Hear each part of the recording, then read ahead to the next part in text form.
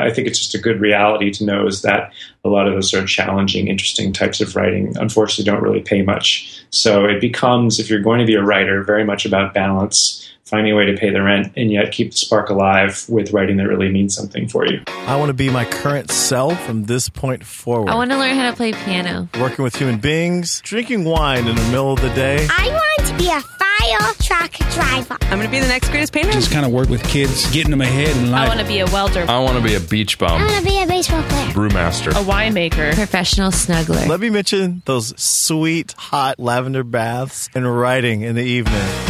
What's up, everybody? This is Blake Fletcher, the half-hour intern. In today's episode, I interviewed Daryl Hartman, who is one of the founders of the famous travel blog, Jungles in Paris. And travel blog is really a misnomer for their site. So the reason I call it a travel blog is because that is how I found it. It is an award-winning travel blog and has gotten a lot of recognition, a lot of awards, and a lot of accolades in the quote-unquote travel blog realm. But Jungles in Paris is basically as unique as its name is what it is in the travel blog world, which is why it's gotten so many awards and recognition. It's kind of like if Wes Anderson made a geography / history / sociology / travel website, and like almost like a documentary website too, which is beautiful photos and really breathtaking videos. This is what it would be. It's really well researched, really well written. Like I said, just absolutely breathtaking pictures and video. And then that aforementioned kind of Wes Anderson style that brings everything together and makes it all look very cool and really pleasing to the eye. So if I were you, I would actually stop listening to this really quickly. Just go and check out the site junglesinparis.com. Look at some of the content, enjoy some of the content, and then listen to this interview. That way you have kind of a framework with which to listen to the interview. But either way, I'm sure you will like it. Without further ado, here is Travel Blogger. Daryl, thanks so much for being on the show, man. My pleasure. So I'm not sure if this is the best interview technique, but I actually wanted to start out the interview by quoting you from another interview that you did.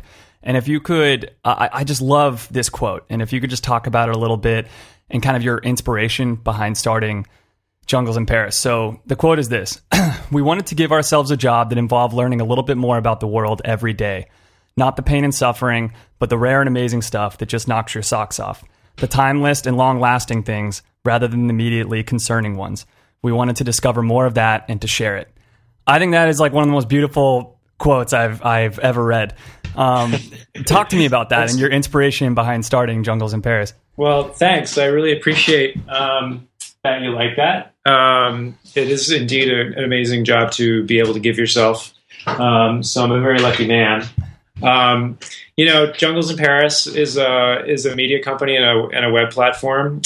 We do videos, we do photos, we do writing, and it is, like you said, it's really, I don't know about a lot of other people. I feel really overwhelmed a lot of the time by media, by news, by real-time sort of reporting and existence, and that's all important stuff for living in society, for life. But what I wanted more was timeless things, was to learn about things that have stayed the same for years, for decades, for centuries, what sort of persists in this world and what needs to persist and be sort of kept the way it has been. So that's one of the focal points for us at Jungles in Paris. I should also say I have a background in writing and a lot of magazine writing and writing for newspapers like the Wall Street Journal, and it's been a really wonderful career, but that too is very much tied to what's going on in this particular moment, and it's ephemeral stuff, and what's important today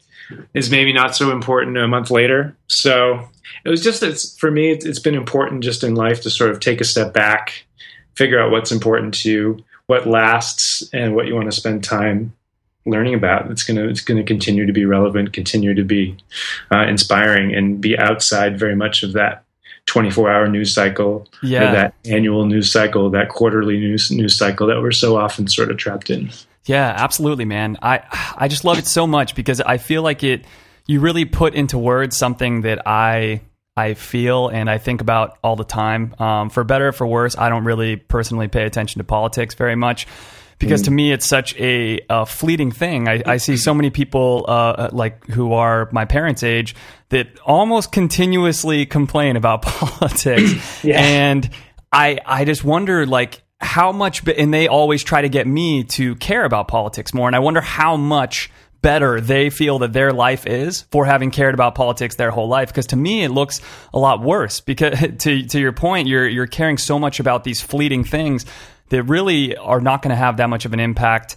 As far as history is concerned, either way you can look up and these beautiful stars are still over your head. Either way you can go to Arizona and the Grand Canyon is still going to be there. And shouldn't we be focusing on those sorts of things rather than a 1% raise in taxes or something?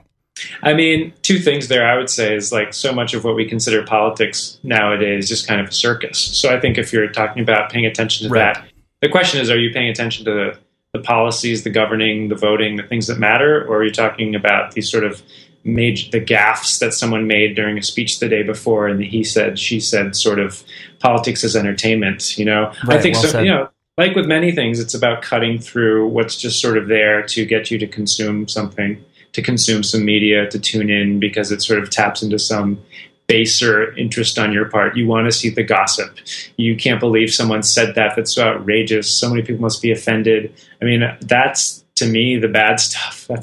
They're trying to just like get your attention, and deep down in your gut that it's not doing anything really positive for you, and yet you still kind of tune in. And in the travel world, and lifestyle in general, but I write for lifestyle magazines, and they're an essential part of living for me to be involved in that. But at the same time, it's about separating quality stuff that has value from people just trying to sell you something or getting you to read so that they can collect their advertising rates or whatever, Yeah, for sure. Somebody that I really, really love listening to is Wayne Dyer, who unfortunately just passed away about a month ago. But he's just an amazing thinker and just a great guy. And something that he said like so long ago is just how many people it seems like are just looking for the next instance that they can get offended. They're just wandering around waiting for something to be offended by. And it's to what you were saying about, with your journalism background, working for Wall Street Journal and stuff like that, compared to now where with, a beautiful travel blog or documentary blog, or I don't even know exactly what you would call it. We'll delve into this more in a bit. But it's like you instead, it's like people that go to things like that are looking for a chance to be inspired, and that's a wonderful thing that you can provide people. Yeah, thank you. I mean, and we were talking about things like the Grand Canyon and whatnot. I mean, I think, to be honest, if you think about the natural world and a lot of the incredible things that do exist in our world, the truth is that a lot of them are sort of threatened in a way. And if we don't sort of pay attention and keep alert, then they're going to go away. They're going to get destroyed, in the sort of modernizing world that seems to move along faster and faster, and the sort of economic machines that fuel our world.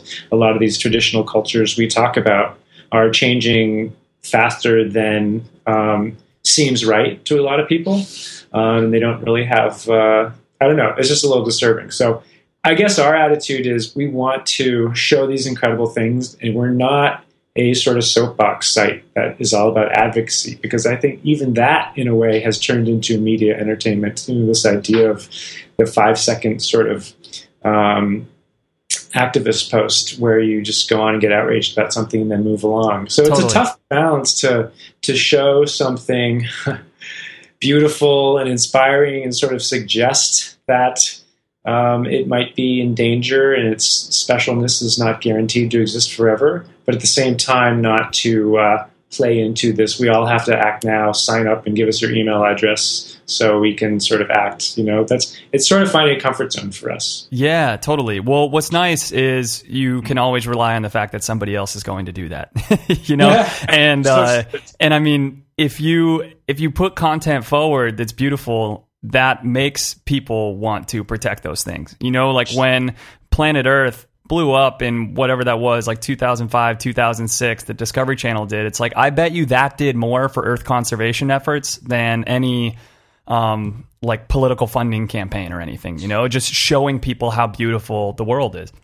Yeah, I have no idea, like, if you really looked at it, which one does more, but I know that planet Earth component that you're talking about is essential. Yeah. So, I mean, that's what I would say. And a lot, Jacques Cousteau has a famous quote about people protecting what they love, and I think that's a very simple sort of sentiment that's very correct. Like, people aren't going to stand up and value things and protect them unless they first discover that they love them. Yeah, definitely. So why don't you tell us a little bit about your history and background in journalism prior to starting Jungles in Paris, so we can kind of look at that through the lens which you did start Jungles in Paris. Sure. Well, I came at it from kind of a funny place. I'll be honest. I have been a writer and editor here in New York City since 2005. And for a year or two before that, I graduated from college and I taught English in Greece at a private school in Athens, Greece for a year. And I backpacked around and done some traveling. And then between 2005 and 2007, I was an editor at Travel and Leisure. So this all sort of, you would think, kind of adds up. But I also spent time writing about such things as fashion parties and men's style and grooming and fancy automobiles and all kinds of these sort of lifestyle subjects that glossy magazines like. And it was great fun, especially in your 20s. It's a little glamorous. Eventually it got a little tiresome. I still do some of this writing and I really enjoy it, but I got to a point where it couldn't be 100% of what I was doing. At the same time, I was doing a lot of these really wonderful types of writing that unfortunately don't pay anything, like book reviews and art reviews and write-ups of obscure documentary film from the 1940s and 50s. So it was a real, I think we're going to get to a part of the program where I'm offering some advice, and I think it's just a good reality to know is that a lot of those sort of challenging, interesting types of writing unfortunately don't really pay much. So it becomes, if you're going to be a writer, very much about balance, finding a way to pay the rent and yet keep the spark alive with writing that really means something for you. Yeah, definitely. So that was a challenge I was having, like the moment I went freelance in 2007, and it's still things are very nice for me right now, but that's still a challenge too. You're always figuring out how can you really be excited and passionate and happy to wake up in the morning and go to work and also pay the bills. So then how did you ultimately do that? So you got together with your brother. Yeah. So, this was probably about 3 years ago. He's not here. Very busy man. We decided it'd be easier just to have one of us talk, but obviously he's half of the company, and his background, he's got a much stronger business background than I do, and he runs a commercial film production company here in New York. So his background is all in really organizing shoots, organizing client work, basically, sort of advertisements and web ads. And a lot of that work these days actually is documentary. A lot of brands are looking for behind the scenes or documentary stories rather than the sort of sleek Super Bowl ads type thing that you're seeing. Yeah. So we got together, we're brothers, so we knew each other very well. We spent a lot of time together anyway. We found we were both pretty successful in what we were doing, but sort of lacking something that really got us excited. So we came onto this idea that we both really liked. We combined our skills in a good way. And it was this website that sort of employs my editing and writing experience and my knowledge of the world after 10 years of pretty consistent travel writing, and his sort of interest and passion for a lot of those things as well, in addition to a real logistical expertise and a network of filmmakers. I think a lot of people might want to start something like this, but one of the big challenges would be how do you find really talented filmmakers who will go sort of shoot something the way they need to shoot something for no money. Yeah. So having that built-in network of people you can trust and who've been tried and tested in a sort of environment, as they had been working for my brother's company, that was a big part of it. Yeah, definitely. It's funny because I've obviously looked around your site quite a bit, and at first I was just like, my God, how are these guys in all these places and doing all this stuff? And then I realized that you guys aren't in all these places. Is that correct? Correct. But I'm glad that people think we're sort of superhuman. Never a bad thing. Well, it's all done with such a wonderful art style, and I imagine that's a lot of kind of who you're choosing to partner up with and stuff like that. So let's take I actually want to tackle both those things. So first, let's take a step back and tackle you guys defining a brand and an art style for Jungles in Paris, because it just looks so elegant and so nice and so unique.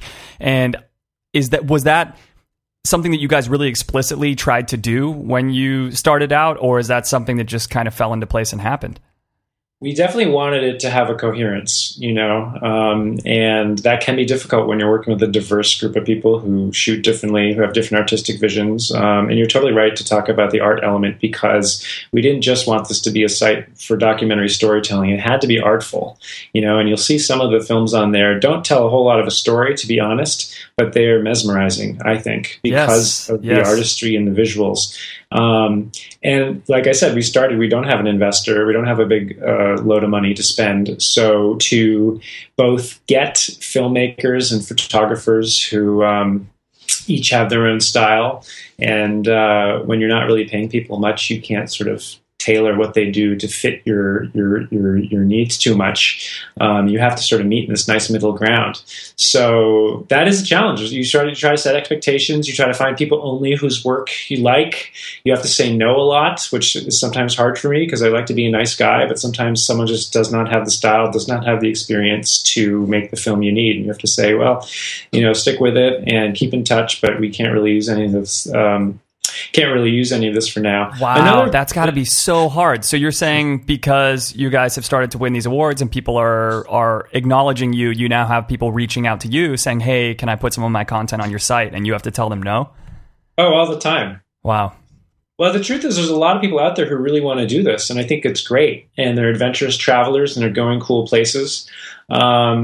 But a lot of them are just beginning to learn how to take photographs, or they haven't really done it professionally before, and they're looking to get a foot in the door, which I totally respect. I was there at a certain point in my career as well, and I was sort of borderline spamming all kinds of editors, and they were saying no to me. I think that's just a part of the process. Yeah, definitely. It's so hard because you always think back to the time that you were that guy, and it's like you want to help out that guy so much, but you can't. Yeah, I think yep. And I respond about 95%, I would say. I handle this part of the business, people pitching us, and I respond to pretty much everyone. I think part of that is I sympathize. I know editors at magazines that I work for who I don't think have ever been a freelance writer, ever been a freelance contributor, and don't know what it's like maybe to have to hustle so hard.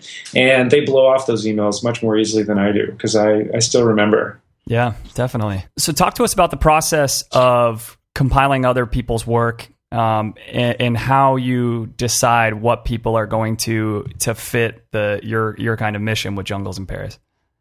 Sure. When we started, we were more likely to be working with a filmmaker or a photographer who'd already shot something, and then we were talking with them about how we might present it on Jungles in Paris. Increasingly now, we're involved from the beginning.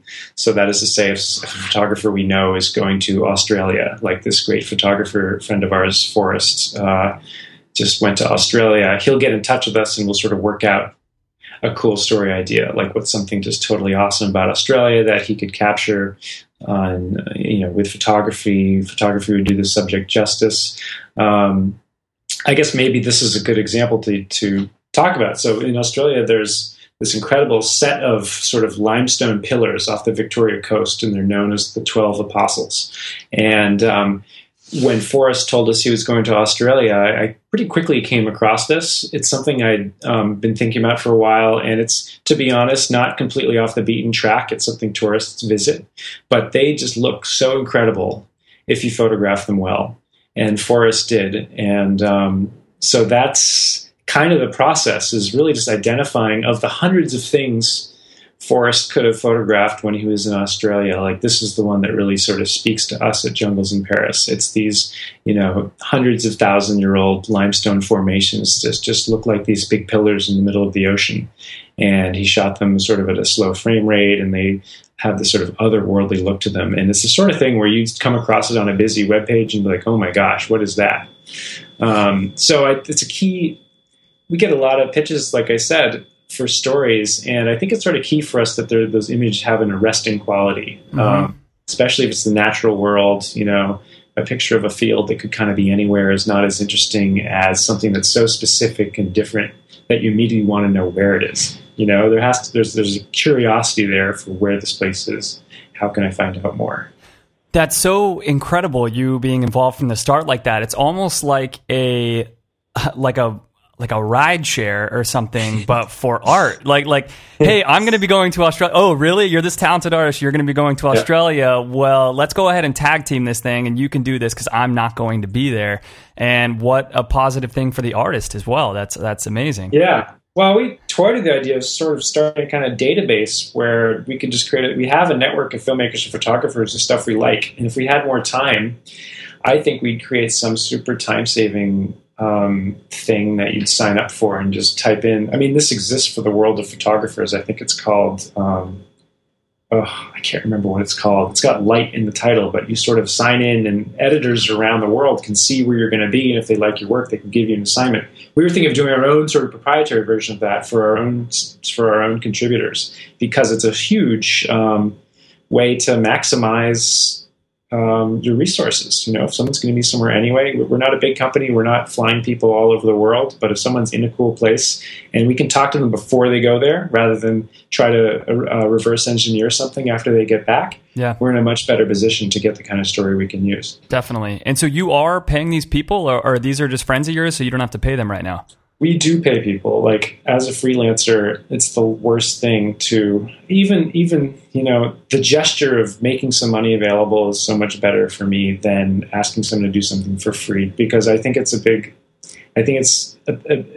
very conflicted about the fact that people do stuff for free in general. But I'll keep it to my field, writing. The more often things are written for free, the more devalued the writing skill becomes. I think that's the truth of it. So we do always pay people. It's not a whole lot, but I think they understand that we are making an effort. Yeah, the gesture is there that you value them and you value their work. Yep, for sure. Yeah. So I also want to add, talking about the coherence of the site and making it seem sort of a piece, a lot of that credit has to go to the design. Our site, I think the design is really excellent, and that's our designer, Thomas Nicholas. And in any brand, the design really goes a long way into defining who you are and getting people impressed and wanting to come back. It's the way you present yourself. Definitely, man. Yeah, well, all three have just come, from the design of your site to your writing to compiling all these beautiful works of art. It's like all three have come together so well for you as this cohesive unit. That's really impressive to be able to take three very separate things and bring them together and make it basically just look like one thing.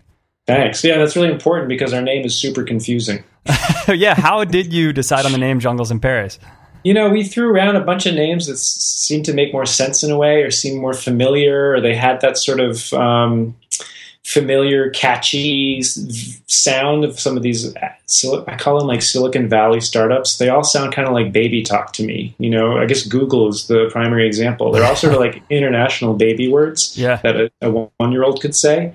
And they didn't sound right for what we wanted to do, and they sounded too familiar. So we wanted to do something weird eventually, and this one seemed right. And it does confuse people. We get emails from people who think we're based in Paris. We're not. But, my experience, I worked in fashion for a while, and some of the cool brands had these very funky names, and the name itself was sort of a question mark that got you interested. Totally. So I think this does that. At the same time, we can sort of tell a cool little backstory to it. And the backstory is just this kind of idea of a wide world of exotic things. That's kind of the jungles in our title. And this fact that we take them and we kind of present them in a sort of, educated or civilized way, almost a curated sort of gallery format. And that is the Paris, you could say. I really like that. Can I tell you what I thought when I read the title? And maybe you can start using this as well when you're telling people why you thought of it, even though it's not true. So I moved to San Francisco about 3 years ago, and I still just absolutely love living in the city. And I'm quite certain that living in New York has got to be the same way, which is so much of the time when I'm going for a walk somewhere in the city, there's some crazy piece of artwork on a wall, or there's just this little mini park in the middle of these houses, or there's like in my neighborhood, there's these slides that go down part of a hill for no reason whatsoever. So you're like walking to the bars, and all of a sudden you jump on these slides to go down the hill to get to the bars, and somebody just put these slides there. And so I took the name Jungles in Paris to mean like quite almost like literally jungles in Paris, like finding something really outside and obscure and unique inside of a more refined place that you didn't necessarily expect to find there, you know? Yeah, that's part of our sensibility is uncovering the unexpected, but that's not exactly what we are. But yeah, I'm okay. I'm okay with that being a little unclear, to be honest. Yeah, definitely. So were you worried at all when you were trying to start this out, or had you been in, in the print and magazine world for so long that gave you a sort of confidence? I think something that if I was to try to start a travel blog, or I guess the same thing happened to me starting my podcast, is like the old adage, there's nothing new under the sun. It's like, you're showing people travel pictures, like how many other people have beautiful travel blogs, so how are we going to break out and become successful in this realm that's already so saturated? Yeah, well, a few things there. I mean, I got to say, it's a two-person company. It's not just me. And my brother is much more of a natural-born disruptor than I am. So this never would have happened without him, for sure. Awesome. I think we combined our skills in a really fruitful way. So he's the kind of fearless guy. And I'd been a freelance writer, which requires a certain type of resourcefulness. But he'd started his own company from nothing. He really had no background even in film production. He studied psychology and biology in school, and he'd done some volunteer work in Nicaragua, and he'd worked at an agency, a branding agency in San Francisco, actually. But he'd started a company that, from very little background, totally taught himself how to do it, and he'd done the formation of the corporation. He'd looked into all the paperwork. He'd handled that whole thing. So wow. This was easier for him than it was for me. So that was a big part of it. The other part, I think it's important to start something like this. It helps so much to have some experience in the field that it's in, I say this having met a bunch of travel bloggers, and the spectrum there is huge, of people who are really good and people who aren't putting a lot of thought into it, of people who have a really strong travel background and people who come out of another industry. And if you haven't, if you haven't spent a lot of time in travel media, it can sort of look like all these blogs are doing the same thing. However, if you spend a lot of time in travel media, you're really attuned to those differences and where the gaps are. Yeah. And on a superficial level, they may all look quite similar, but then you start to understand what's different and special about,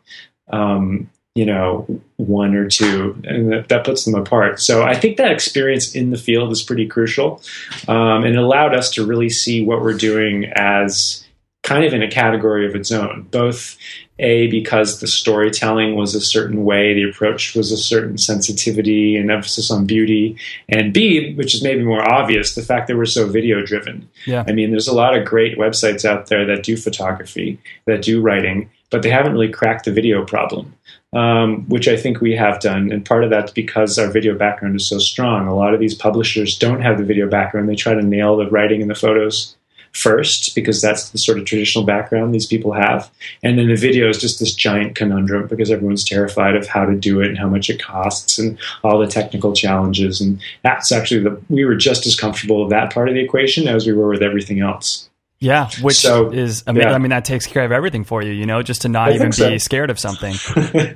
Yeah, I think that was, I think there's a certain confidence that comes with experience in the field that you can't underrate that. So talk to us about some of that experience on the logistical side. And you and I were emailing a bit back and forth about this, which is you being a freelance writer, about trying to get your work noticed and get yourself out there. So you guys now have gotten tons and tons of critical acclaim, and that's how I came across your site, as I'm sure hundreds of people are coming across your site every day because of that. And I was asking you on the email, do these people just find you, or are you having to just hustle to get your name out there? And what does that hustle look like? Mm-hmm. Yeah, we're constantly trying to get more attention for sure, but it's like so many things. It's a balance. I've been a freelance writer for a long time, and so I know that every writer and editor out there in the media is getting bombarded with press releases, bombarded with requests to cover this, cover that. So I think that helps when we do approach people to write about us. I mean, we're lucky enough to know some of these people personally, so it feels like a more personal pitch. And I also I tend to know as a writer myself what I want to hear from someone when they're trying to get my attention. I mean, just because you have so much. I mean, the Gmail promotions folder is the best thing to happen to my life over the past few years because you can just dump spam and PR emails into it. So I think coming from that point of view helps to get people interested. I think our feeling is, for the most part, as soon as we can get someone to click on junglesinparis.com, we are in a pretty good position because we're really confident that what we're putting out there has something special about it. And I can't imagine pitching something that I felt sort of 50-50 about and hoping someone else felt more interest than I did. I just can't imagine what it would be like to be in that position. So it's coming from a super positive place, I think, to be advertising ourselves. I don't think I'm a natural at this, but I'm learning. Yeah, I mean, you have to have the good content, right? Otherwise, it might take a look at it and then they just bounce, and that's that, Yep. And it's tough because we're not newsy. A lot of blogs and websites and news organizations want something that's of the moment. That's what they're going to cover. So we're more hitting that. Sometimes there is an overlap with the news, with what we do, but a lot of times we're just hoping it's sort of a nice, beautiful, timeless thing. And there is space. One thing that's nice about the internet, I'm very conflicted about it, all these sort of fly-by-night, very quick things. But on internet media, there is a need for beautiful, sort of take you out of the moment, sort of beautiful distractions. And I think people are kind of hungry for that. And I don't mean to downplay our stuff by calling it a distraction. We try to present some really artistic stuff and some really well-researched text to go along with it. But I'm grateful that there's space, especially for video, because a beautiful little 2-minute video just sort of punctuates someone's workday really nicely. Yeah, definitely, man. I noticed on your site that it doesn't look like have any advertisements right now. How are you funding this? Well, it's very lightly funded, I would say, and it began coming out of our own pockets, and that's still kind of the backup option.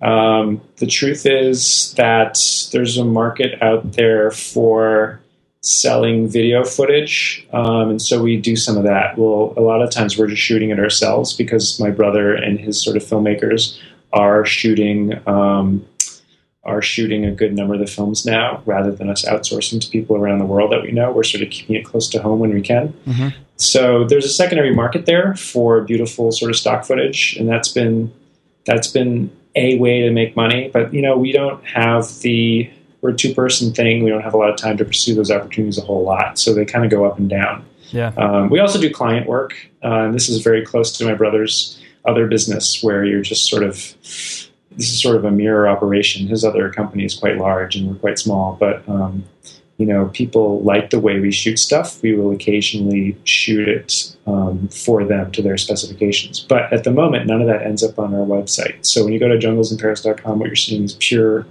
pretty pure editorial stuff. There's no brand involved right now. So I saw that you guys also do live shows in New York. Yeah. How does that all work out? That sounds awesome.